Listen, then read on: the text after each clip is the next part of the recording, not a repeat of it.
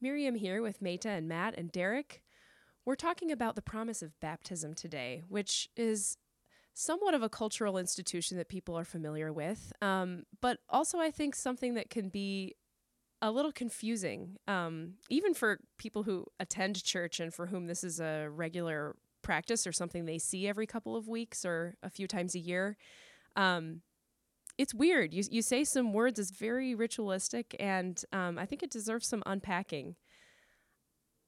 You guys have baptized your kids or had your kids baptized. Tell me a little bit about that. One of the things that I think about is we baptize a lot of kids at St. Andrew. We've got a lot of young families. We're in a suburb that's full of people moving into this city because there's parks and all of those things. And there's a lot of shame around baptism for parents, especially younger parents, because maybe they delayed it or maybe they forgot. Like we do some baptisms of sixth graders and seventh graders and middle schoolers. One of my favorite things is to share with them the story of my baptism, which was when I was 13. And that's different in the Lutheran Church anyway, because we baptize mostly babies. But what I talk to them about is the memory of walking up to the pastor and asking if I could get baptized. And just this last this last year I had a kindergartner come up to me, and I had my vestments on, and she grabbed me and she tugged on my robe and she said, Pastor Matthew, I want to get baptized. And then she was insistent that I was the one who would do the baptism, and it's a gift to be able to experience those promises, not only with my own kids, which would bring me to tears, but with other people's kids. I think is just as much of a gift for me. At the church where I serve as a pastor, a couple weeks ago, we did something called adult confirmation. And confirmation is in the Lutheran Church when teenagers, usually they're 11, 12, 13, sort of look at the promises they made in their baptism and reaffirm those for themselves. So often in the Lutheran Church, you're baptized as a baby, but then when you're in your early teens, you sort of reaffirm those promises for yourself now that you can understand them. And we offered this to adults because there are adults in our congregation who have never done this process of confirmation, or people who kind of wanted to revisit it and reconfirm their faith. And one of the people who took the confirmation class throughout it kind of said, oh, wait, I've actually never been baptized. So I need to do that first so that then I can confirm these promises that I want to make.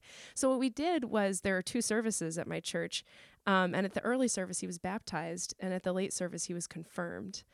So now he gets to live with these promises that he kind of made simultaneously all at the same time and work to reconfirm them over and over again, which I think is really cool.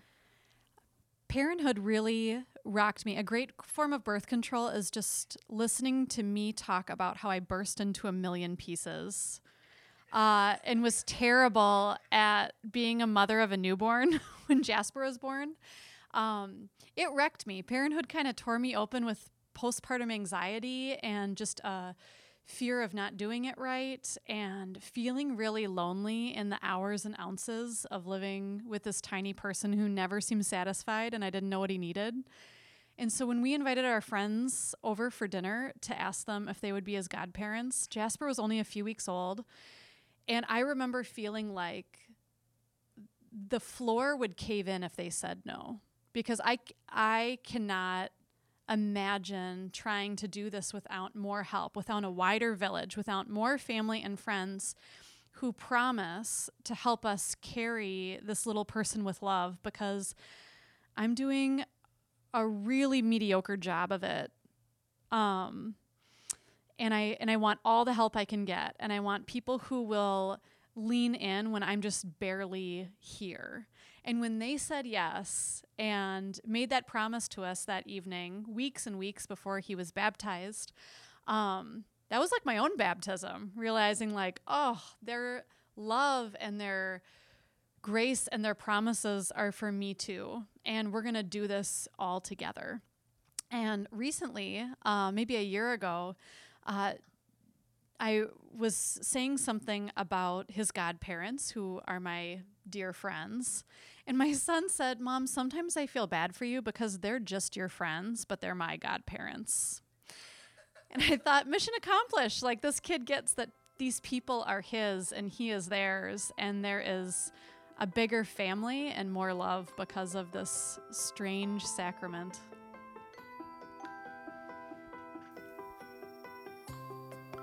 I wanted to talk more with some people who know things about baptism and who I knew would help decode some of this sort of traditional churchy language that we often use around this sacrament. A sacrament is basically an ordinary thing that becomes holy, and sacraments have been described as visible signs of invisible grace. So the Catholic Church has decided that there are 7 sacraments, and Protestant churches like Lutherans and Presbyterians and Episcopalians and others have decided that there are 2 sacraments, communion and baptism. So in the church, baptism is kind of a big deal. And it's a promise from God to a human, or rather a visible sign of a promise that has already been made, that this human is loved, no matter what they do, that they're loved unconditionally. And it's a promise from parents and godparents and families and a whole community to that human too, that they'll also show this person reflections of that love, that they'll help shape their faith in the way they live in the world. The people I sat down to talk with about this promise are 3 friends of mine, John Rody Schwein, Peter Carlson Schattauer, and Joel Berglund. They are all 3 pastors at different churches, and they're all Lutheran like me, so that informed the way we talked about baptism together.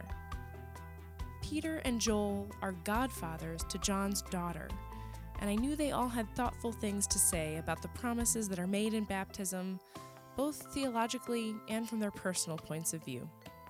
Here's our conversation. So, 2 of you, Joel and Peter, are godparents to the child of John.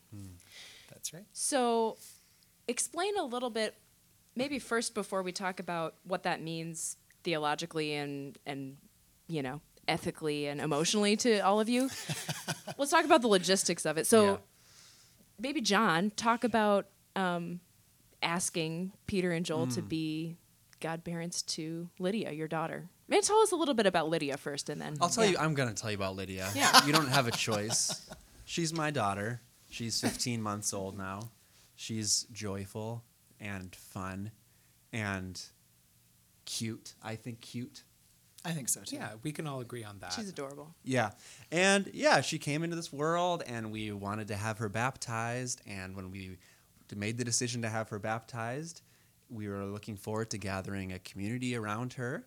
And so then we were kind of approaching the godparent question as, you know, who from our community do we know is going to be a part of her life? Who do we in some ways want to bind to her in a way, whether or not they want to be? Because we wanted. Yeah, it was, of course, you want it to be. But it was our saying kind of, we expect this actually, and you are, you know, invited into a particular way of loving and praying for and caring for this person as they grow, come what may. Yep. I think the invitation came by email, didn't it? Yeah, it did. And, Oh. I'm thinking about the come what may part of things, because for me that is a really powerful aspect of this relationship, and a really powerful aspect. I mean, we're approaching the year anniversary of Lydia's baptism, and I was just thinking about that as we were coming together to have this conversation, and it made me think about how much more I know Lydia now than I did a year ago, partly because we've had another year and partly because she is at an age where developmental gains are so fast that she is revealing more and more of who she is in ways that we understand every day. And that but that these are promises I made to Lydia and to God and to a community before I knew these things. You know, I mean, I liked Lydia a year ago, of course, and luckily I like her even more now. But that these promises are not contingent upon how I feel about Lydia, either in a sort of big sense or in any one given moment. And I think for me, that come what may, that's a huge power of this relationship, is that I made these promises way before I knew who Lydia is going to be or how I'm going to feel about Lydia. Ditto. Yeah. So what was the proposal like? Oh, Oh, it came over email. The godparent proposal. godparent proposal. I think I it was- expected someone to go on a knee, but that didn't happen. Yeah. No, the subject was Los Padrinos, and I honestly thought you were inviting me out to like a Mexican restaurant Sure. that I hadn't heard of yet, but it I was don't like speak Spanish. Godfathers. Godfathers. Yeah, and just this really lovely crafted invitation from you and your wife about the joy you had in Lydia and how you wanted to surround her with love, and this particular kind of invitation into that was really well thought out and intentional. And they said yes. There was some questions since we both worked at churches. That's true. We had to take vacation, which obviously Wah, wah. Well, I'm just saying that question was Yeah. there. No, it was. Yeah.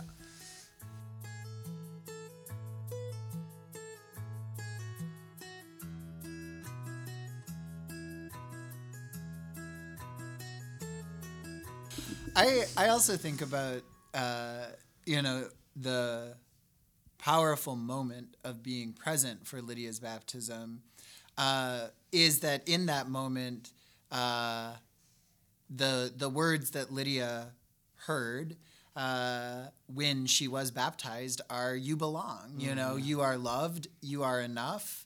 I created you. That's God speaking there.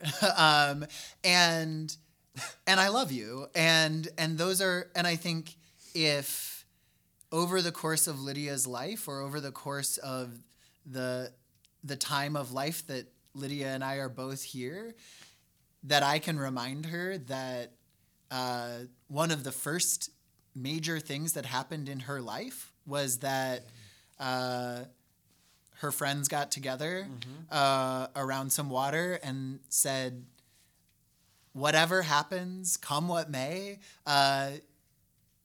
you are loved by God and by us. I think that, that's enough, you know. Tell the story of her baptism. What was it like? Oh. Well, I made the decision to baptize her as a pastor and as her dad. And that was complicated. And I'm not sure whether I do it again that way, should we ever have another child. However, Lydia was a member of my congregation that I serve. And so in that role as pastor, I figure I can baptize. But I made the decision, kind of counter to the normal practice of my congregation, to bring an enormous bowl out there and fill it with water. And we stripped her naked and we plunged her in, and she did not like it. And people watched and thought it was like adorable, beautiful, cute, like shocking for her. I think people were like, I bet that's cold water. It was cold water.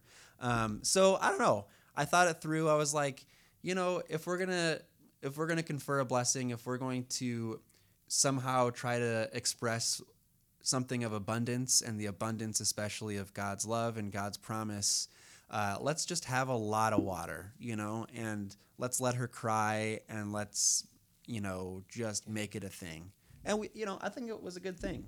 I remember baptizing her, and it was kind of an out-of-body experience. It was like I was watching myself do it as I was doing it, because I love her so much, and she's such a mystery to me as a person, and yet I was trying to do this mysterious thing for her as a pastor, but also bear witness to it as a father, and also stand alongside my best friends who were there, and it was just a lot of different loves coming together at once.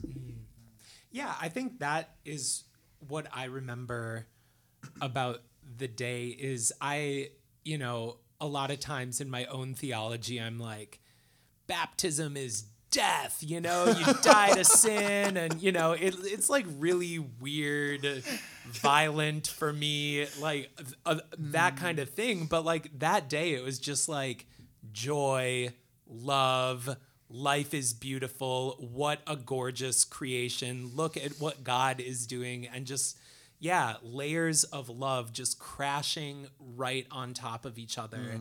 And I think that is instructive to me about what I say I believe about baptism, right? And what my heart and whole being did in witnessing the baptism of Lydia.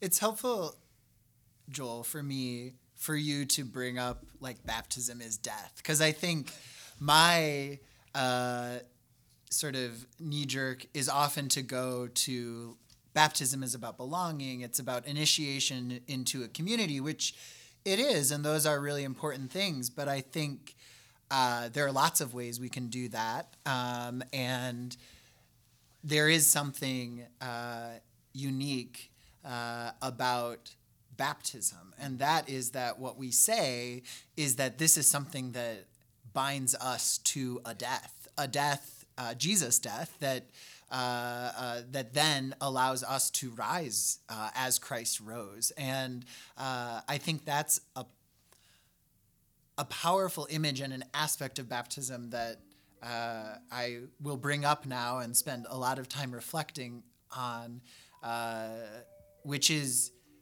that it's also a moment when we remember that Lydia is going to die, and that we believe something more than just death is going to come out of that.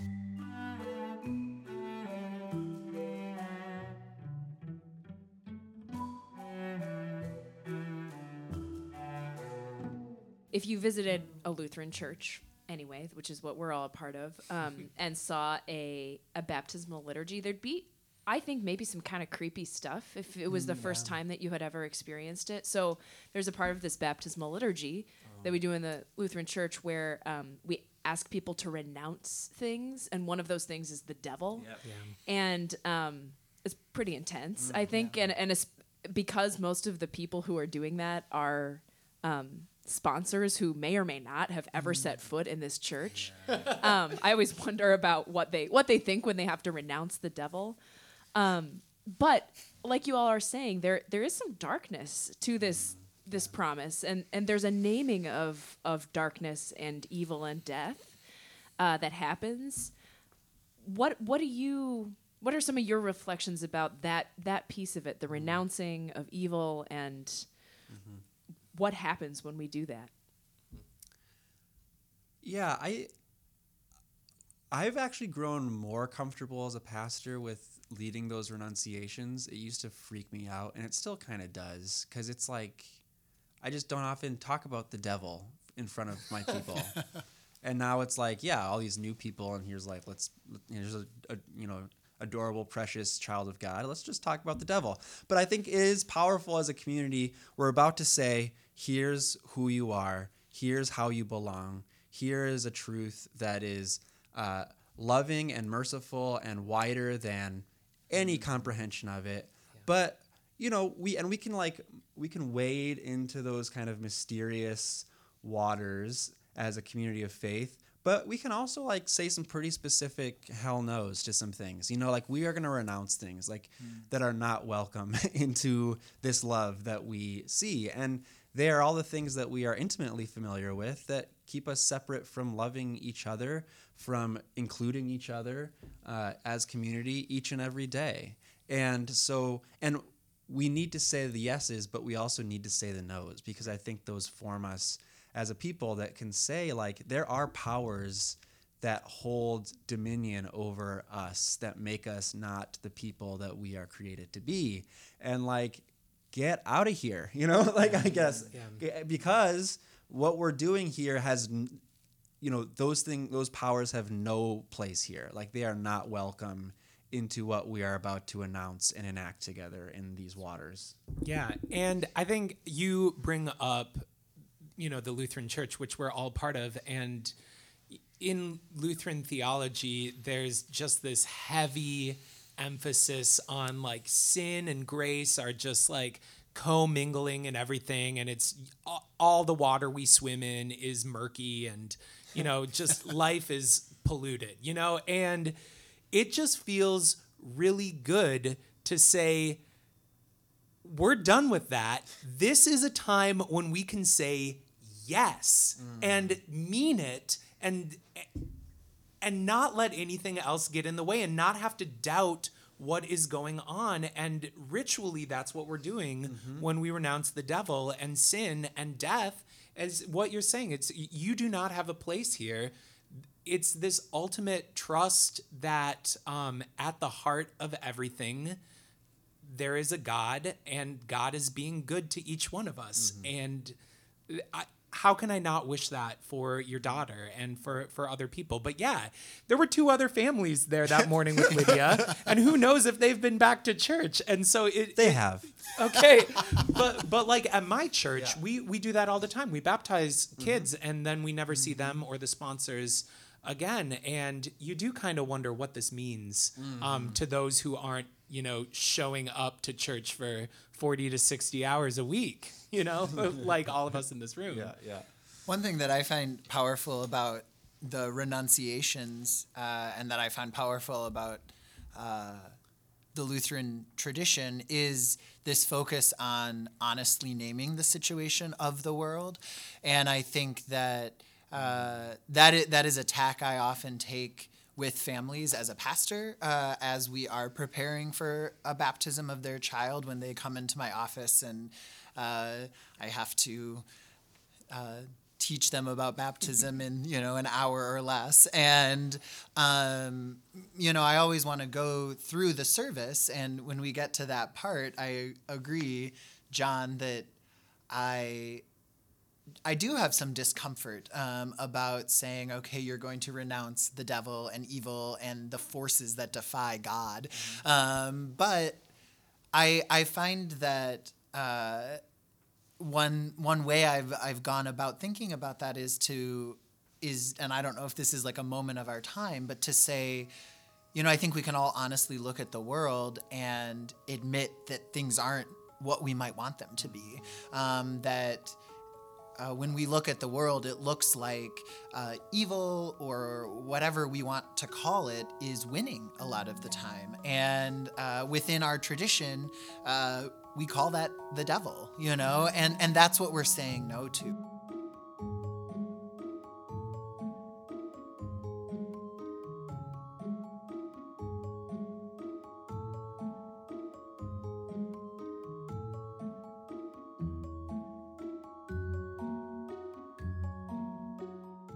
In some of the conversations I've been having with people around promise, the theme of healing keeps coming up again and again, that promise and covenant are a vehicle for healing.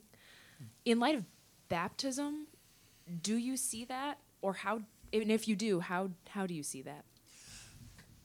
Yeah, I think I'm going to make it about me for a second, my own healing. Like, to me, my experience of either witnessing a baptism or being a part of one is healing, because I think it heals me in the sense of wholeness or being restored to something. Heals me with, like, the church again, in a way. I mean, I belong to a church that has done untold violence to people through the ages, and continues to every day. And I pray that my daughter Lydia is not wounded by the church in the way that so many have been, but it's very possible that she will be at some point. I know, you know, the church, not only my particular congregation, but congregations everywhere. It's just a messy, hard, blessed thing to be a part of, and we're not as good as we like to believe that we are. And we just are honest about that. But in that moment of baptism, it's almost like this is the church doing what it should be doing. And, I think of people in churches the world over who might, like, in their hearts still be bigoted against people who are hold marginalized identities. And this child that they are making promises to may indeed, and in fact will, own some of those identities as they grow. And you are making a promise to this child to love them and pray for them come what may. And that needs to transform you. I think making promises to these beloved children before we know anything about them is saying what the church should always be saying, which is that this love of God, this overarching big promise that we are trying to stand and represent, is like the mission of this church, is to represent that to the world and not be hateful towards one another, I guess. So are you saying you chose us as godfathers because I'm bisexual and Peter's gay? I chose you because you're Joel and Peter, but I also am excited for or pleased with the pictures of of creation and createdness that Lydia is going to have kind of at the center of her walk of faith. She's not going to have to sit in a class and be told that LGBTQ folks are beloved in the image of God, because she's gonna be like, yeah, Joel and Peter, she's gonna have people at the center of what she even thinks it means to be a Christian that are gonna have already changed her heart. And of course there are systems and there are forces that she will inevitably be a part of, and that's what we have to renounce, and she will be, participate in them in some way or another, but you're the main, good news for what this is for her, what it means for her. Well, and I know my personal obsession with baptism came about the time that I was coming out of the closet, that those were words I needed to hear as I was going through that process, which I experienced in love felt from friends, and also knowing that whatever a specific church might say to me about my sexuality, that there was a greater promise made to me. And what we believe about God, as we hear in Psalm 139, is that God knows exactly who you are when God makes these promises. The only person present at Lydia's baptism who knew exactly who Lydia is and is going to be is God. And God accepted Lydia completely at the moment of Lydia's baptism. And God accepted me completely at the moment of my baptism, knowing full well my sexual orientation.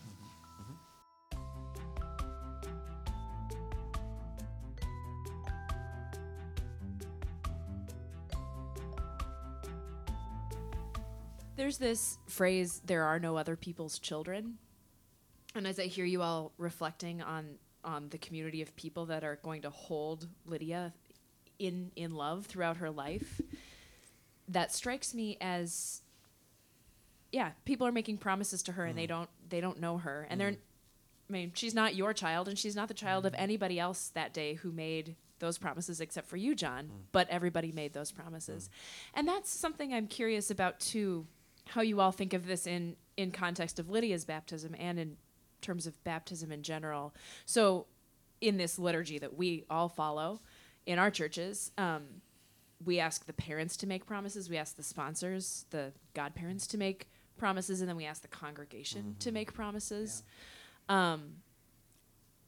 What is that like as a parent and as godparents, and then also as pastors, to think about all of these hundreds of people making promises to your child, who you might see in passing every Sunday for a few years, for 10 years, for many years. You may have relationships with these people that last Lydia's life, and you may never see some of them again if they, move away. So what does that mean? What does that piece, the communal piece, mean to you all? One thing that I really respect about how John and his wife Anna have thought about raising Lydia is that I remember a conversation we had either right before Lydia was born or right after Lydia was born. And I was living with John and Anna at the time, and I made some comment like, I know I'm getting in your way, or, it must be hard to not just be able to be the three of you at this new moment. And what I remember John saying is that while, yes, this relationship that you and Anna were having with this new child that had been made out of your love and was now a part of this nuclear family was really important, and that it was important that the three of you get to know each other, that your hope for Lydia's life was that there were adults all over the place that claimed her and loved her and had some stake in her raising. And that was certainly helpful for me to hear as someone living in the guest bedroom, but also not something I had thought about. I mean, I'd been so affected by sort of a Western or American view of what happens when we have children, that we become this nuclear family that suddenly has less porous boundaries. There's more of a distinction between what's in and what's out, who's a part and who's not. And instead, what I was hearing from you is that your desire for your family was that there were sort of porous boundaries. Yeah, I think the other way of saying like a child belongs to everyone is like she belongs to no one but God, ultimately, right? And that's been a spiritual practice for me as a parent, is just entrusting this lovely thing to the world, and I entrust strangers to the care of my child every single day, right? And ultimately she's not my child, in like a possessive way. She's a beloved child of God, created perfectly in the image of God. And I need to trust that. Like, every part of me is like, hold on tight and watch her and keep her safe from strangers. And I mean, there's wisdom to those things, but also it's like, ultimately she's not mine.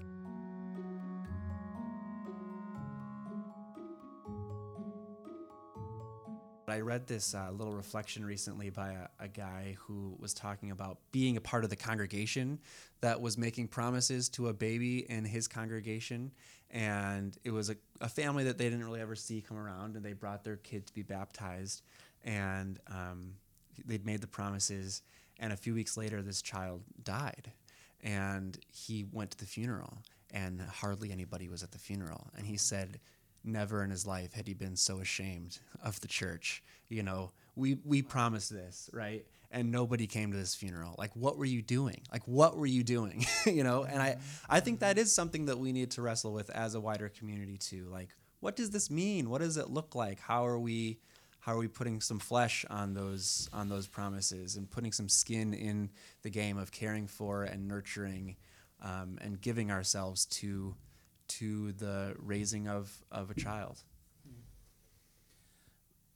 I think what this question brings to mind to me is Heidi Newmark, who's a pastor in New York City and a mentor of mine, said something like, how can I baptize a baby and name her as this beautiful creation of God, whom God has chosen and united to God's own self, and then be okay with letting her go to substandard schools, or be okay with letting her not have enough food or experience gender discrimination or all these things. So I think that's when I see babies baptized that are not directly related to me, or that I don't have a relationship with, I mean, the way that I live out my promise to them is by striving for justice in society and trying to make it so that they will be able to live a flourishing life, you know?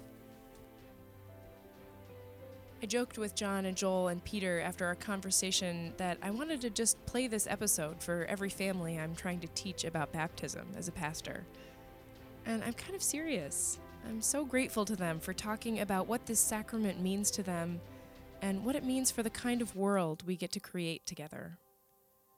A world where people know, at their core, that they are loved and that they belong. A world where we say yes to the things that bring life and justice and equality in this world, and no to the things that don't, and then work to make the world reflect that. Altar Guild is hosted by Meta Herrick Carlson, Matthew Ian Fleming, Miriam Samuelson Roberts, and Derek Transgard, with edits by Matt and Derek. You can visit our website at altarguild.org, that's ALTER, and find us on Twitter and Facebook at /AltarGuild. To listen to more episodes or to subscribe, you can find us on iTunes, Stitcher, or wherever else fine podcasts are sold. And if you like what we're doing, please leave us a review on iTunes. Thanks for listening, and be sure to tune in next week for our next episode. And in the meantime, go in peace, listen, love, serve, and altar.